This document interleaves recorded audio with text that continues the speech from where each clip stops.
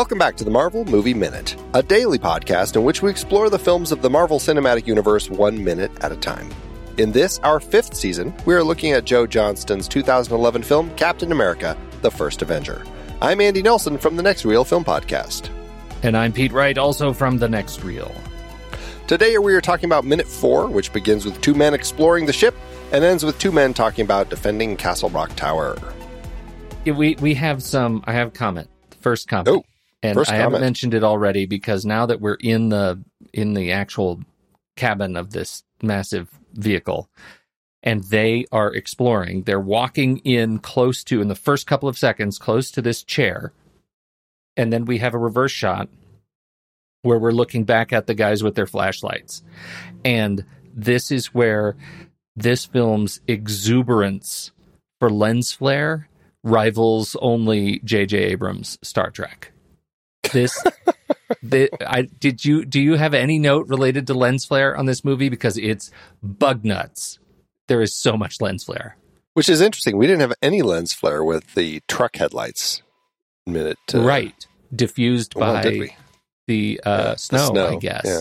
Yeah. But this is where, and part of the issue is they commit to lens flare early, and then they create a whole army full of weapons that include bright sources of blue light.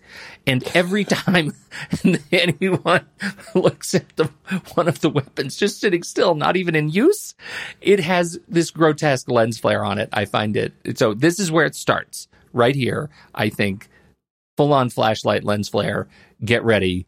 Captain America is a very bright lens flare-y ride.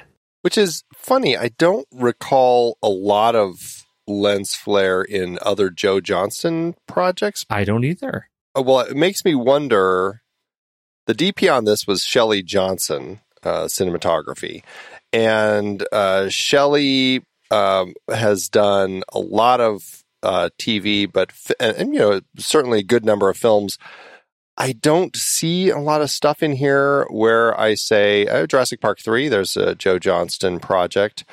Hidalgo, The Wolfman, clearly somebody who's worked a lot with Johnston, but I don't see anything where I think of as, that is a major lens flare film.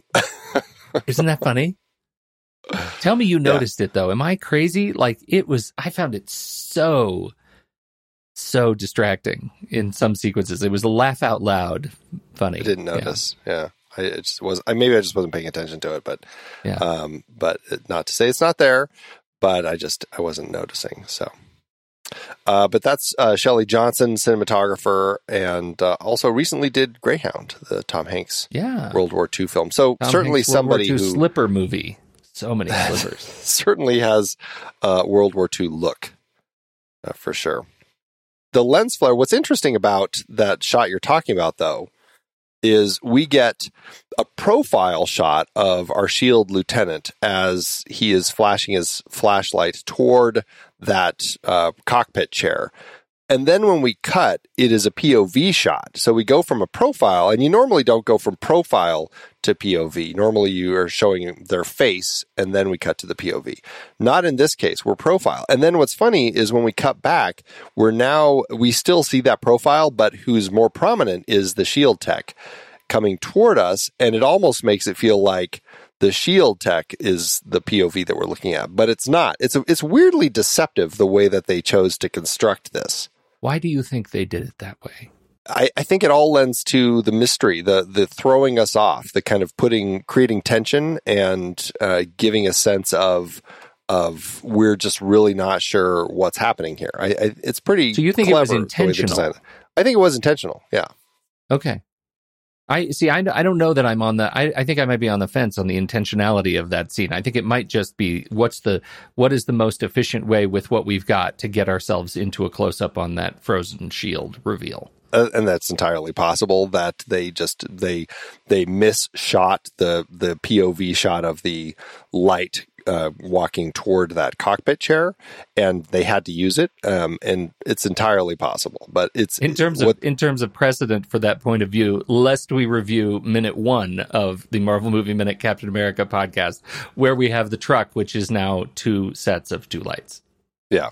on one truck. Weird POV. Yeah, threading the needle. Well, if anything, I will say the way that the editing works here is smooth. Like, you don't think about that too much. You don't think about too much the fact that we're a POV of the chair, and then when we cut, we're looking at the tech whose flashlight is revealing something entirely different, not the chair. So we don't think it's not designed in a way where it confuses, I guess, is the reason that I think there might be some intentionality there. No, you're right. And the reveal on the chair where you think you're going into the chair, but it's actually the pile of powdered snow below it, I think works. I never lose track of what I'm looking at. At no point do I lose track of what I'm looking at. No, it works pretty well. But then to your point, as you mentioned, we have our tech here who walks toward, he sees something, he walks toward it, bends down, and we see something illuminated under the snow and the ice. We can't quite tell. And then he starts wiping it with his hand, and that's when we reveal the shield. Which one says, hey, call somebody? Is it the guy standing up or the guy? Because it cuts away on the shield. In the front, we have our shield tech. That's Nicholas. Nicholas, the shield tech, is the one who uncovers what we're looking at there, right? Mm-hmm. And he says, Lieutenant, and this is Gorman. I'm just going to keep calling him Gorman. I know, yeah, Lieutenant Gorman. It's William Hope, the actor, but I'm going to say it's Shield Lieutenant Gorman. Is who we have here. And he's the one who, after the tech calls him over, he comes and looks at it, and then the tech says, "What is it?" And then the lieutenant is the one. It's hard to tell that he's talking because the light is reflecting on his mask and his breath is fogging it a little bit. It's hard to tell, but he's the one who says, go ahead and wake him up. Get me a line to the colonel. I don't care what time it is. This one's worth waking up for. He says all that stuff. So that's what I wanted to make sure, because I couldn't tell. It wasn't like, who was it that should know that information when you see the shield artifact, that this is important? Like, how was that set into the shield cultural history? What are these guys doing, these two guys right now, thinking about that shield and noting why it's important? Well, that's a really good question. And one thing that I think is interesting about this particular story is, and we'll talk about this as things happen, is what will people know? And does S.H.I.E.L.D. intrinsically know more because they were involved in the Super Soldier program, and the rest of history is kind of forgotten about this Captain America figure? I mean, because it's definitely going to be an interesting thing to look at, the fact that Captain America,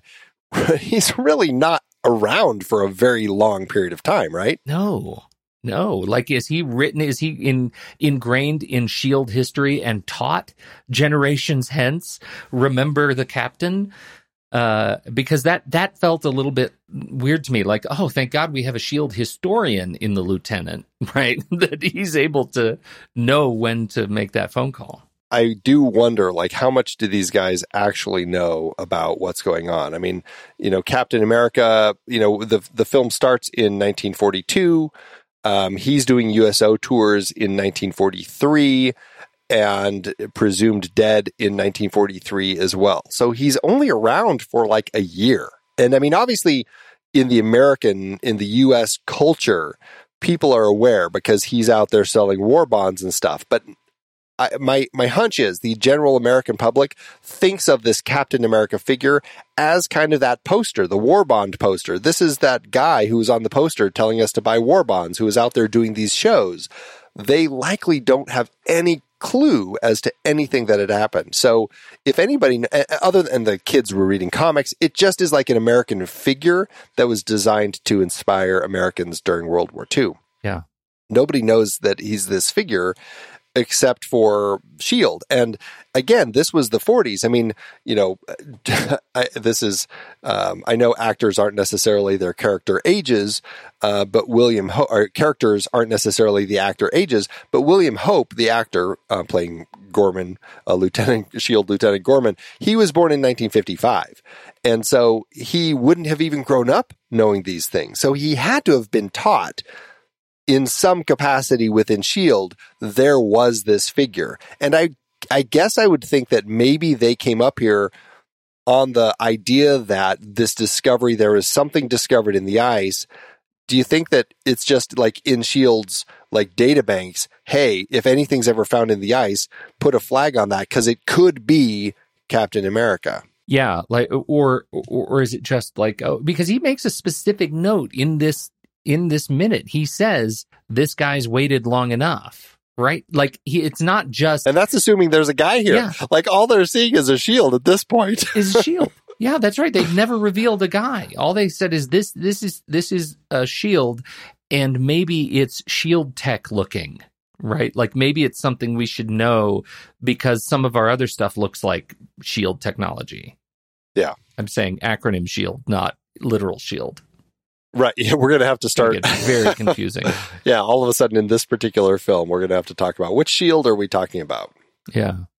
So anyway, I think it's like it's not as if the editing and cinematography don't indicate that this is a wildly important thing for the audience to understand, right? Correct. This is they've done that. They've lens flared this puppy to the ends of the earth, and now we know this is super important. They're going to make a phone call, and of course, we the audience don't need any more because we're sitting in a Captain America movie and we just saw the S.H.I.E.L.D. for the first time. So I think that carries a lot of weight. There's no more mystery to be revealed. Yeah, we know when we see that this thing, I mean, we've seen it on the posters, we've seen it in the trailer. If you weren't a reader of Captain America, if you hadn't been really following all this stuff, reasonable to assume you would get it. You would assume, oh, this relates to our guy. And also, this is really that final clue that you needed. Oh, this is definitely present day. This has nothing to do with the past. And that you and I have been now talking about these first, this for over an hour in podcast time, and we're still, about 200 seconds into the movie. So, oh, that's the joy of these shows. All this happens pretty quick, that is to say. Yeah, right. Very, very quick. So that's pretty much where we get this reveal. So now we know, okay, there's this ship in the ice. It's been frozen here for a long time because Captain America's S.H.I.E.L.D. is here too. And as an audience, we may have a clue that Captain America was around in World War II. He wasn't a figure that, was frozen in the ice 2 years ago. So suddenly all these pieces are kind of falling into place. So the mystery is kind of set up. Okay, I have a sense as to what's going on in this story now. Mm-hmm. All right. And so this takes us to a cut in place and time. Yeah, and a great nice little music hit also with the score to kind of do that transition. And we are in Tonsberg, Norway, March 1942. Tonsberg, Norway. Now, do you want to talk about the extended sequence? Well, we'll talk about it here, but first, Tonsberg, Norway, Pete. Oh, of course. I need our guide. What can I learn about Tonsberg, Norway, Andy?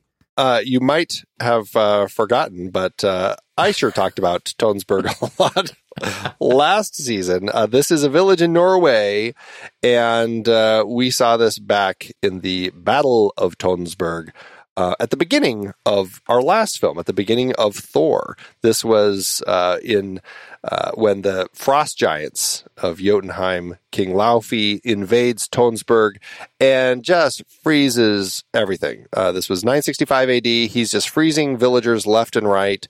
It's a fantastic open. He's using another blue cube. This is certainly one of those things that confused a lot of people. He's using the Casket of Ancient Winters in that particular film.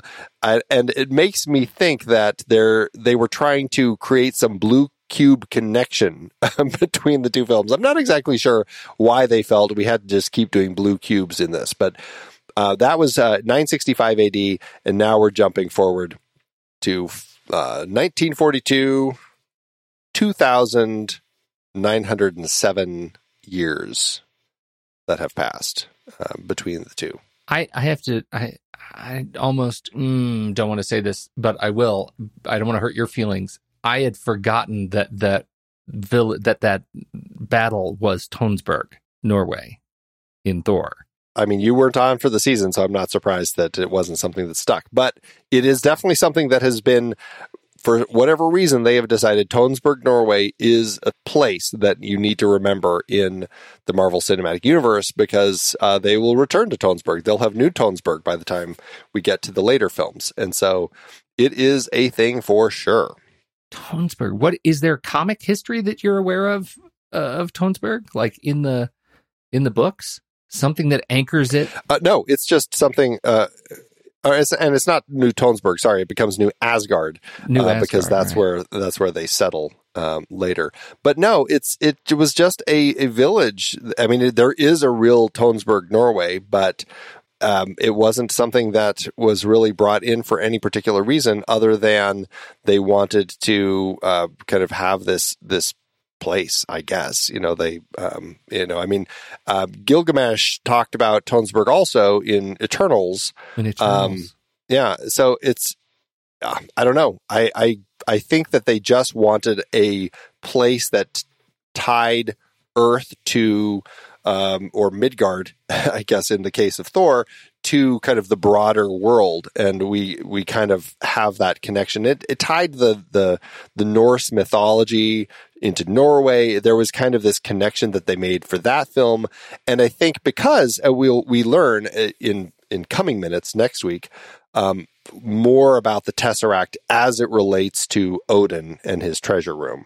We don't have that quite yet, but so there is that connection, and that's really why they wanted it. They picked a place, and this is my rewrite or writing of what I think happened. They needed a place for the first film. They picked Tonsberg, Norway, and then as they were continuing, we need to have some connection still. Let's just use Tonsberg and let's make it the modern Tonsberg or the 1942 modern Norway, and it just kind of continued from there. Yeah. Okay, that makes sense. It's where we are. Now, the reveal of Tonsberg. Yes. It is wartime. Clearly there is something going on. Yeah, because as we fade up, we're hearing gunfire. Right. And we're seeing a figure, a silhouetted figure running toward a tall structure. That is Castle Rock Tower. It's never revealed in the film, but that is the name of it, which makes me think that somehow this all is actually in the Stephen King universe. That's actually great. Derry is actually a stand-in for Tonsberg. You wouldn't know that. Tonsberg and Derry. Yeah. Yeah. That would make sense. Perfect sense. If only they had cast Alex Skarsgård to play Thor, then we could have had more Skarsgård ties, because we also have the Skarsgård tie-in with It and Derry. I mean, I guess we have Stellan already, but still. That's right. It is Tonsberg's most famous landmark, Castle Rock Tower. And I can't pronounce what it is part of. It's a very long word. Slottsfjellsmuseet? I got pretty good about pronouncing all this stuff. And do it. Drop that. Slottsfjellet, the Castle Hill. Slottsfjellet, the most popular outdoor recreation area in the center of Tonsberg. It looks like maybe in 1942 that was kind of a square that they would have done there, but it's a green space. It's at the edge of a cliffside, and it's quite lovely. But it is in Tonsberg. How are you telling me there are two Castle Rock Towers? One fake CG one that is sitting in the middle of a square, and another one also in Tonsberg? It's interesting. What I'm saying is it's interesting that they chose to specifically call this out as Castle Rock Tower and use it in the film this way, because it's designed as basically like a church tower in the middle of town. Yes. That we're looking at here, whereas the real one is it's really the remnants of what had been kind of a castle fort, like this big fortress, and that's all that's left is this thing. But my understanding is that most of the rest of the place, it was probably the Middle Ages when it was around. I don't think there was really much of a town around it. By 1942? Even in 1942. I wouldn't think so, but again, this is a fictional Tonsberg anyway, so. Doesn't it just seem strange, though, that they would make those choices, call it the same thing, in a fictional, the MCU Tonsberg? Yeah, very much, very much. Make better choices, is all I'm saying. Come on, MCU. Okay, geez, I tell you. So we meet the fake castle. And we have Jan running to it, but let's talk about the deleted scene now. I think this is a good spot for that. Yep. So the deleted scene, it gives us a little more of what's happening. We have two figures running through the streets of Tonsberg. And we don't necessarily hear gunfire yet, but we do hear some rumbling going on behind them. Sounds like a tank is coming. The two of them hide behind a fountain, ready to shoot, and then a house starts falling apart. One of them yells to the other, "Go tell the keeper," and then Jan is the one who runs off. We'll talk about the actors here a little more. Then we cut to a house that is falling apart because an enormous tank drives through this thing. The other actor, the other character gets up and runs. He's gunned down by some machine gunners inside the tank, and then we cut to Jan running to Castle Rock Tower. The house that falls down is a 3-story house, and the tank is crushing through the 3rd story. It's not taller than the house, but it is at least 2.5 stories tall. Yeah. Would you agree? It is a big tank. It's a big tank. The Hydra Uber tank. It is a tank that we will see later, and it will look equally ridiculous and large. It's a ridiculous tank. We actually see it we hear it in this minute. We'll see it in the next minute. I guess we can talk about it a little more in that minute since it's not technically in this one, but yeah, we'll have a brief chat about it and how it takes down the front of Castle Rock Tower. Well, and I think this is important because this sequence reveals the tank in full. Like, we see its full might in this sequence. And I think it was a great decision to remove this sequence because that would have been too early to reveal this. And even in the next minute that we're going to talk about, you don't see the whole tank. No, it was very intentional that when they cut this deleted scene, that they said, you know what, it was too early to reveal the tank. We wanted to leave it a little more of a surprise. So when that front of the building comes down in minute 5, there's a little more mystery to what's happening there. So I get it, and I appreciate that. So, but cool and big. Yeah, it still is cool. Yeah, very big. But that takes us to Castle Rock Tower. Big Castle Rock Tower, MCU Castle Rock Tower. The MCU Castle Rock Tower. That's right. And that takes us to the opening of the, getting rid of that deleted scene takes us to the cut where Jan is actually running to the tower, as you already introduced. Right. So Jan runs to the tower. Jan is played by Marek Oravec, I think is how you say his name. Young guy though, but yeah, he's has not appeared in a lot of films, only 9 films, but certainly is somebody who looks like the sort who needs to be in period war films because he also is an SS officer in Fury, the tank movie. Oh, how fun. Yeah, that's one we like quite a bit. Yeah, we like that one. But this is Marek, and Marek runs inside and talks to the tower keeper, David Bradley. What? Okay. David Bradley is the first one where I want to do the IMDb game with you because David Bradley is a face that everybody knows. Whether you remember what he's been in or not, everybody has seen something that David Bradley is in. 100%. What would you guess are the 4 films on David Bradley's IMDb page? For those of you not familiar with the IMDb game, IMDb says there are 4 films that a person is known for, and their algorithm is screwy Louie. It's impossible to tell why they pick the projects they do, but it's very interesting. So David Bradley, Pete, what 4 films? And I will say they are all films, not any of the TV projects or voice projects that he's done. That's what I was wondering. It was going to be my first question because I know he's done a lot of stuff. A second establishing question. Okay. Are they all 4 Harry Potter? They are not all 4 Harry Potter. Okay.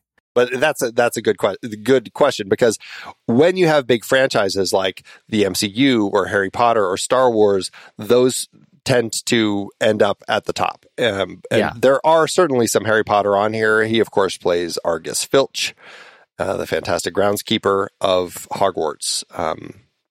I'll tell you there are 2. Any guesses as to which 2 Harry Potters are on here? I would, just to make it easy on myself and not have to make decisions, I would say the first and the last. Well, you'd be right. Oh, really? Harry Potter and the Sorcerer's Stone, Harry Potter and the Deathly Hallows, Part 2. So. Oh, Part 2 even. That's good. That's outstanding. All right. So the others, we've talked about him in the Edgar Wright stuff, right? In the Cornetto trilogy. Yep, and so one of those has got to be on there, right? Hot Fuzz or World's End? I bet you're looking. No, because totally I can't tell you what a fourth one is. Well, you'd be right if you said Hot Fuzz and the World's End. You know where? Wait, did you just tell me that those are the other two? Those are the other two. That's why I'm like, you're cheating. You have to be cheating. You no, named I'm not all cheating. four of them. It was actually, okay, for those of you who don't know, there is a chat room and you can chat along with us as we're recording this thing. And as it happens, Brian is in the chat room right now and he just wrote, "Are they Edgar Wright heavy?" And I immediately thought, oh, of course, they're going to be Edgar. So the cheat goes to Brian if there's anything cheat worthy about this. But I can't believe it. That means I just won the IMDb game with assistance. That's right. You sure did. Those are the four. The first and last Harry Potter films and The World's End and Hot Fuzz are the other two. So very, very funny that you got those. But those are definitely... That's outstanding. All films that I would say he's pretty recognized for, Yeah, right. But certainly somebody who's been in a lot of things. Very, very busy actor. A lot of people probably know him for Game of Thrones. Is that what you're thinking for TV? That was not where I was going to go. It was The Strain. He was in The Strain, the Guillermo del Toro adaptation, or right. Weird, long story. But I loved that. I loved it so much. And he played Satrakian in that. Excellent. Okay. Well, that's David Bradley, who is he works here. Clearly the guy who keeps this place. He's not like I don't know. When you look at the tower here, it looks like a cathedral in the middle of town. Like that's what it seems like. But it's really not. It is like a military tower is what it is. And he is the tower keeper. It just is one of those places that seems like militaristic. And it seems churchy because when you get inside, you also have that tomb that we'll talk about in later minutes. But it feels very much like the sort of like, I don't know. It seems like a European cathedral is what I read it as, Well, it doesn't hurt that its only lighting is, 1,000 candles.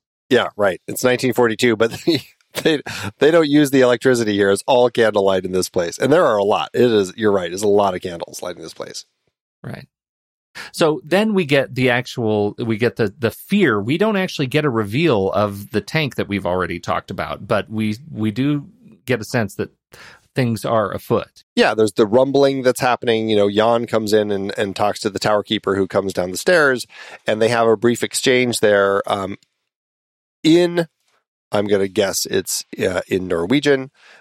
They are actually saying they've come for it. And then the tower keeper says they have before. And then Jan says, not like this. And then we get half of his line here. Tower keeper says, let them come. We'll hear what he says the rest of this in the next minute. But that's pretty much where we are. So he seems cocky and arrogant, like, this is nothing. But Jan has seen a little more of what's actually happening outside, and so seems pretty concerned. And that's the end of the minute. It's good. We've got that. We're through the cap setup. We found the shield. Now we're ready to set up the next bit of magic, and then we can get on with the movie. Now we're setting up the World War II part. Yeah, so it's good stuff. But it's a mysterious part because you don't jump back in a World War II film expecting to land in Norway. No, right. Right. That's kind of the odd thing that throws you a little bit. It's like, wouldn't we go to Germany or Austria or somewhere else? Right. But no, we're in Norway. We're in Norway here. Sneaky. An interesting one. Sneaky. Yeah. All right. Well, that's it for today. Remember, everybody, you can become a member of the show and you can support it. We have hiatus episodes that pop up between the seasons, sometimes during season. Who knows? We just have these hiatus episodes thrown out periodically. And then, of course, members also get episodes a week early before everybody else. Plus, members can jump into the live stream, as Pete was talking about. We have a live stream when we're doing the shows, and you can hop into the chat and all that sort of stuff. So it's a great place to participate. You can learn more at truestory.fm/Marvel Movie Minute. You can see what we offer. It's $5 a month, or you can get a discount if you join at the annual rate. All right. I think that's it for this week, Pete. Any last thoughts? Let's do it. All right, everybody. Until next time, true believers. I could do this all day.